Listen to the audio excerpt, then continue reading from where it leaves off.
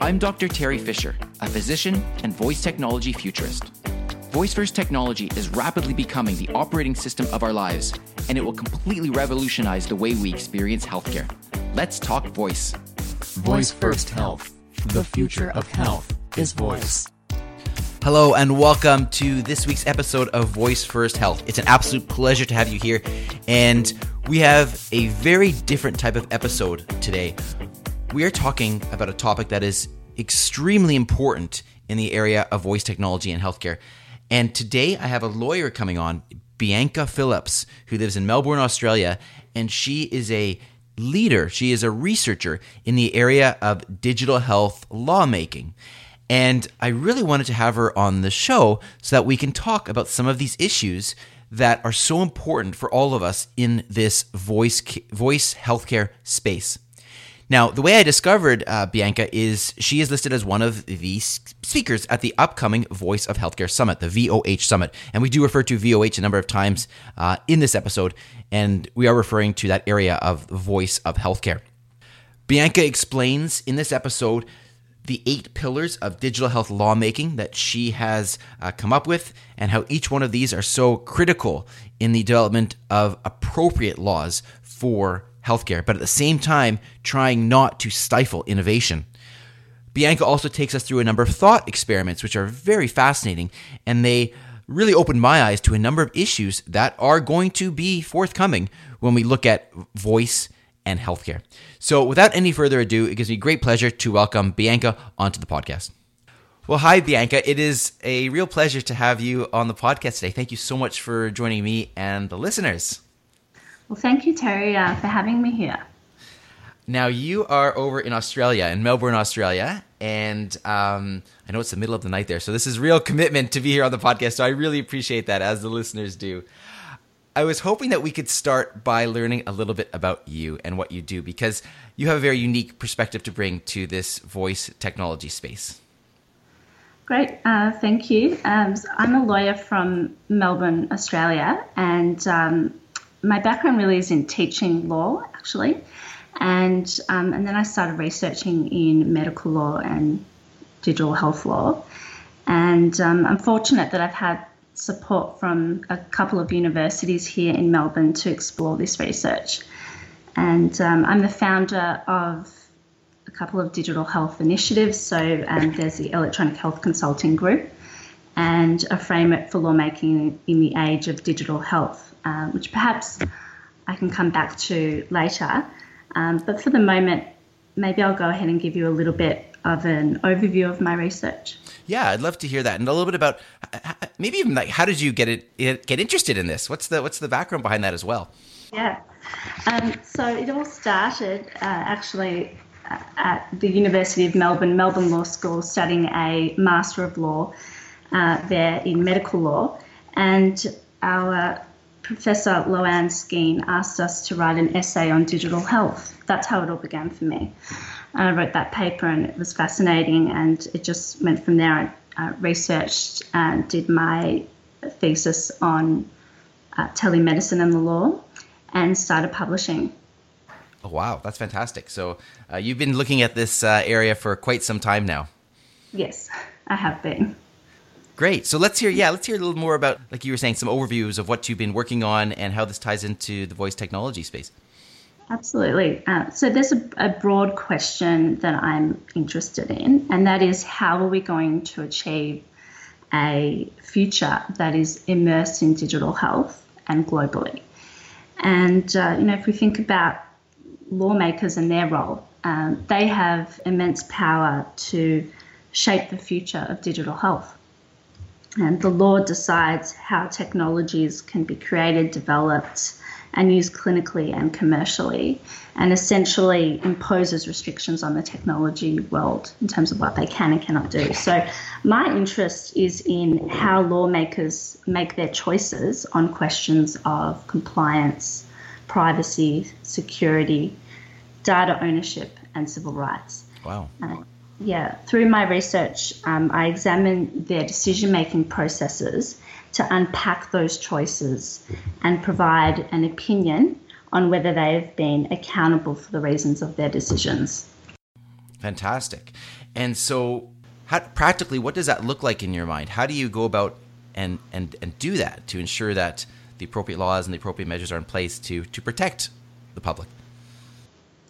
Well, that's right. I mean, there is a balance that needs to be struck between the interests of the community, but also ensuring that we do not make it too difficult for companies to innovate and that the red tape is not too much. So that's an issue that we have in digital health, and it's something that needs to be explored. But I guess my focus has been more on some other aspects, not really compliance, but more on things like ownership and control of medical records. And I'm looking forward to talking about those topics at the VOH Summit in August. Absolutely. One of the ways that I found you was through the list of speakers at the VOH Summit, because I know that there's always a really great lineup of speakers there. I know you've been publishing some things on LinkedIn as well about some of your ideas, and one of the things that I came across was the idea of 8 pillars of digital health lawmaking, which I think is a nice framework to take this information and allow it to be digestible in an easy way. Can you talk a little bit about that and what you see as the main pillars and how that all fits into this area?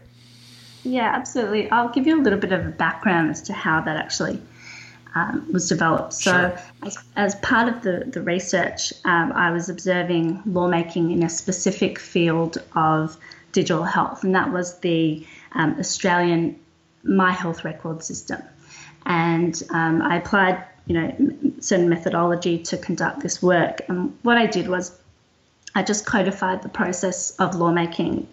So I wrote down the elements that were considered along the way to the lawmaking journey. And I observed that there were 8 key elements or pillars for lawmaking.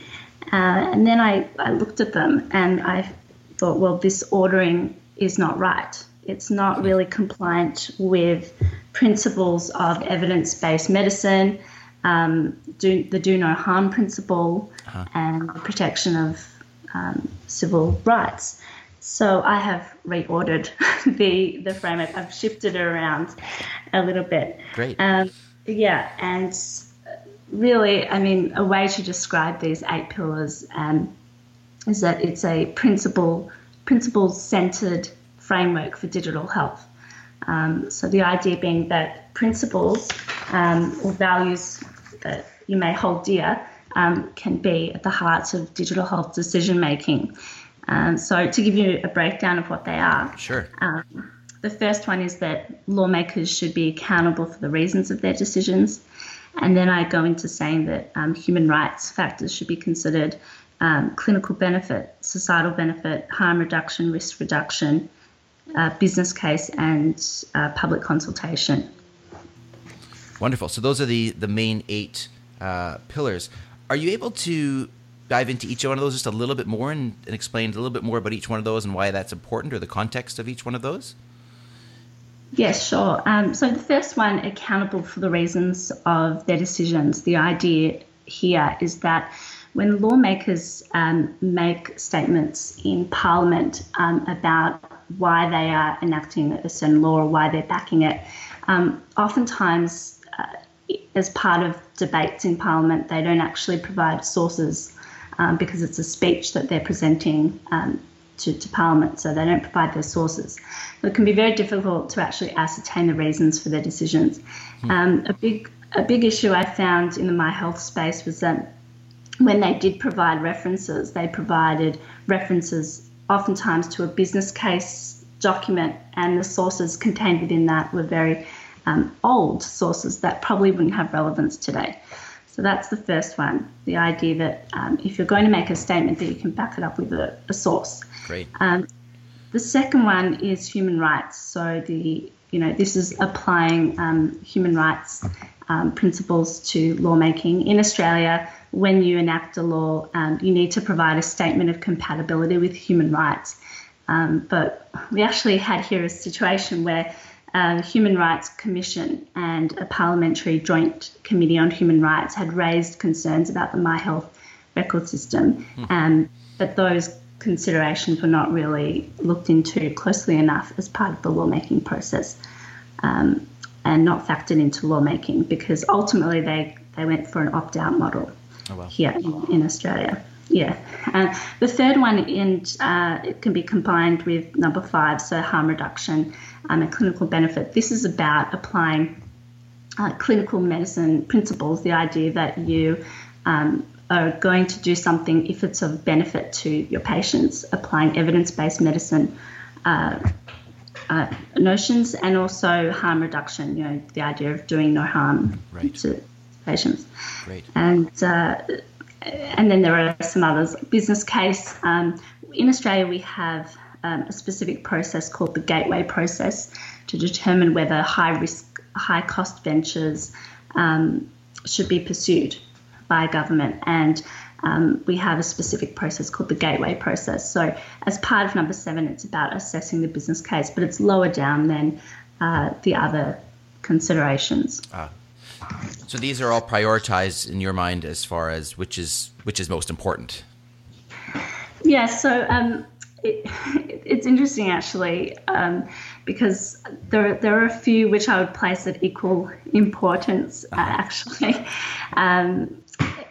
Some of them in the middle, for example. But I guess it's really about demonstrating that.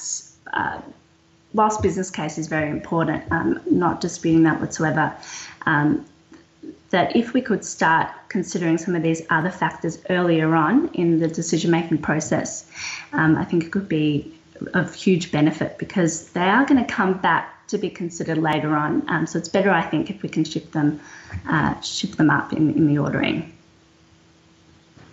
That's great. Something that it's constantly coming up in discussion with companies and developers that are looking at the voice first space, and they're creating these applications and skills for Amazon Alexa and Google and so on, is the whole idea of the data and where's the data being stored and how much can you do. And I know a lot of developers are waiting for, at least in the United States, for things to come on and be HIPAA compliant. Yes.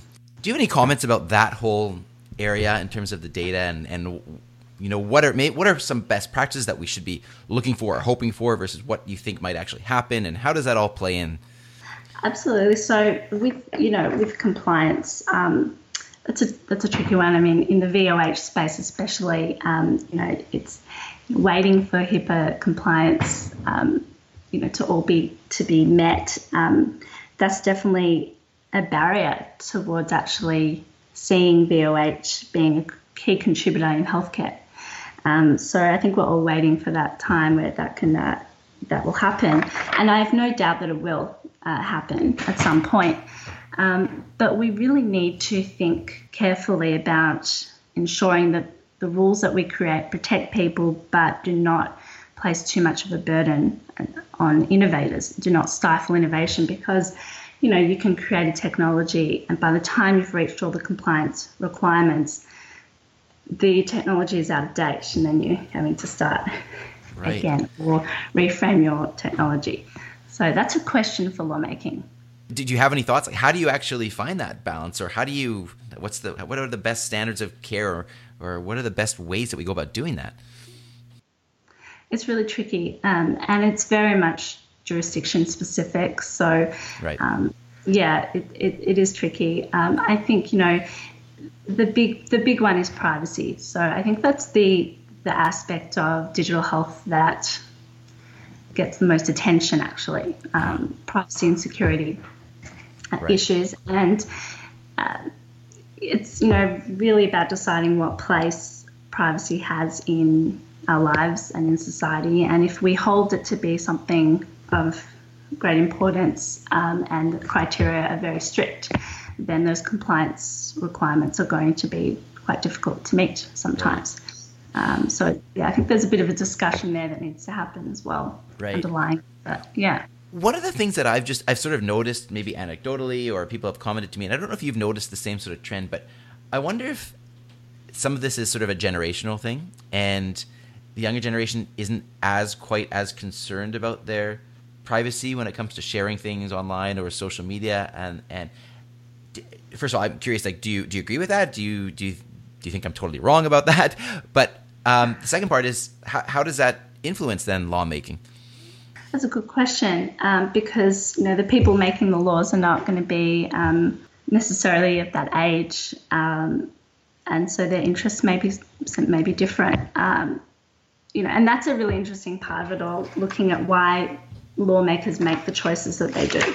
But I have to admit that that's something I actually stayed away from in my research, in the sense that I don't address political or other influences that cause people to go down the paths that they do. My research was grounded in the theoretical assumption, based on prior theories, that lawmakers are reasonable people pursuing reasonable purposes. So that I didn't look at the why aspect of it all. Great. Now, I know another area that you are interested in is with regards to ownership and control of health data and so on. Tell us a little bit more about that, because I know that's an area of interest for you. It is. Ownership and control is one of the most significant areas for assessment in the digital age. And the big question is, who should own health information? And it's actually a really complicated question. And also the one around control, who should control health information? They are distinct principles. So you could be in control of health information but not own it. I'll delve into that a little bit more. Please. I thought maybe I could provide a little thought experiment on ownership and how it could apply to VOH. Sure. So if you imagine the following situation, an Australian patient has undergone surgery to insert breast implants, and complications arise, and the patient has to undergo surgery for a bilateral capsulotomy. And a year later, she develops a lump on the left side and is diagnosed with a leakage from silicone gel. And she undergoes a further surgery. And her surgeon has recorded all notes using a virtual assistant.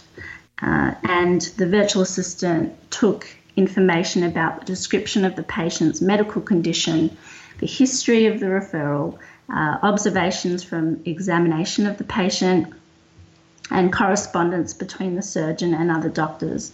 Now, those notes are very clear, so they're very easy to understand, and an audit log of those requests or the questions that were asked to the VA are stored in the activity section of that platform. So sometime later, let's imagine that a class action litigation is commenced against the manufacturer of the implants, which is an overseas company. And they make it a requirement that Australian litigants, like the patient, will be excluded from the settlement with the manufacturer unless they can file copies of their medical records in support of their claim. Now, if you're a doctor, you would not want to provide the audit log, potentially. Maybe not, of the conversations you had with the virtual assistant, because you might be of the opinion that those conversations are personal records of your thought processes, and you might argue that they are not medical records. So the question in this example is, who owns the audit log information? The creator of the technology, the doctor, or the patient? And even if a different party owns it, can the patient access it according to law? Now, that's one example. Wow. You might be thinking at this point, what's the likelihood of that happening? I'll give you another example. A patient has been diagnosed, let's say, by a psychiatrist as having narcissistic personality disorder, and the diagnosis was made as part of a medico-legal report created by a psychiatrist who is an expert witness in their workers' compensation claim. So they're trying for workers' compensation. Okay. And the patient wants to know how the doctor was able to substantiate the diagnosis of narcissistic personality disorder. So imagine for a moment you're a doctor, you're a psychiatrist, and you receive a letter from the patient as follows, and I quote, it says that they request all records and materials of any nature in your possession or control which you purport to substantiate and or support your expressed diagnosis, i.e. those which record the specific DSM-4 criteria satisfied to make your personal diagnosis. So again, wow, questions of ownership and control come up. Now, interestingly, these hypotheticals are actually inspired by real cases that came before the courts in Australia on data control and ownership. And whilst they had nothing to do with VOH at all, you can see how there are issues that could come up that need to be worked through. And I don't think this is something that we need to be so scared about that we don't pursue digital health technologies. The great thing is that we can look forward to the potential scenarios that could come up, and by exploring previous cases and think about what we can do to better protect practitioners and patients in different scenarios, but also ask the big question of who should own and control health information. Wow. Those are some really interesting thought experiments. And to be honest, I haven't thought about those in that detail, in that context. So very, very interesting. So, the gears in my mind right now are, you're mulling this over and thinking, so if I have a conversation with my virtual assistant, my voice assistant, one of the things I'm wondering about is one of the issues that you raise is that part of a medical record? Are those my own personal thoughts? Mm-hmm. Very interesting. Very, very interesting. And I guess I'm assuming there's no clear answer to this at this point. This is something that we have to work through. Absolutely. Not at this point. And to make it even more complicated, across jurisdictions, you have different rules and different language within legislation. So in Australia, we have federal laws that govern how we control and use health information. And the complex part there is that we have clearly under our federal law what you can call a bundle of rights, thesis of or conception of ownership. And this is something that has general agreement amongst legal academics here in Australia. There was a theorist and a lawyer, his name is Tony Honore. He's actually recently passed, but he developed the incidence of ownership. And if you look at the incidence of ownership, there are three that really stand out as distinguishing someone who, say, controls or has a right in information versus somebody who owns it. So the three key ones here are sale, being able to sell health records, transferability, and destruction. If you're an owner, you should have the ability to do all three things. Oh, that's why we really need to think carefully on those matters. Wow. Lots and lots of issues, lots and lots of questions. We don't have a lot of answers, obviously, but that's part of working through this new area, and it's very exciting. I really am excited about the potential, but there's also a lot of really serious issues that need to be thought about. So it's great that there are people like you that are really thinking about this in a lot of detail. I think this is a great place to wrap up today. I encourage all the listeners to come to the Voice of Healthcare Summit, where they can hear you speak in person more about some of these issues. Please tell listeners about some of your initiatives and ways that they can get involved with your work and how they can find you as well if they want to become more involved in what you're doing. Great, thank you for asking. So I have the group, Electronic Health Consulting Group, and it's a group to connect people within the digital health arena, thought leaders, practitioners, anyone with an interest in this area. And really, I started this group because I wanted to connect with people who are truly doing interesting, unique research in this space. Not the same research as everyone else. And so if you go onto the site, you can click on the Join tab and connect, and that will send me a message directly, an email.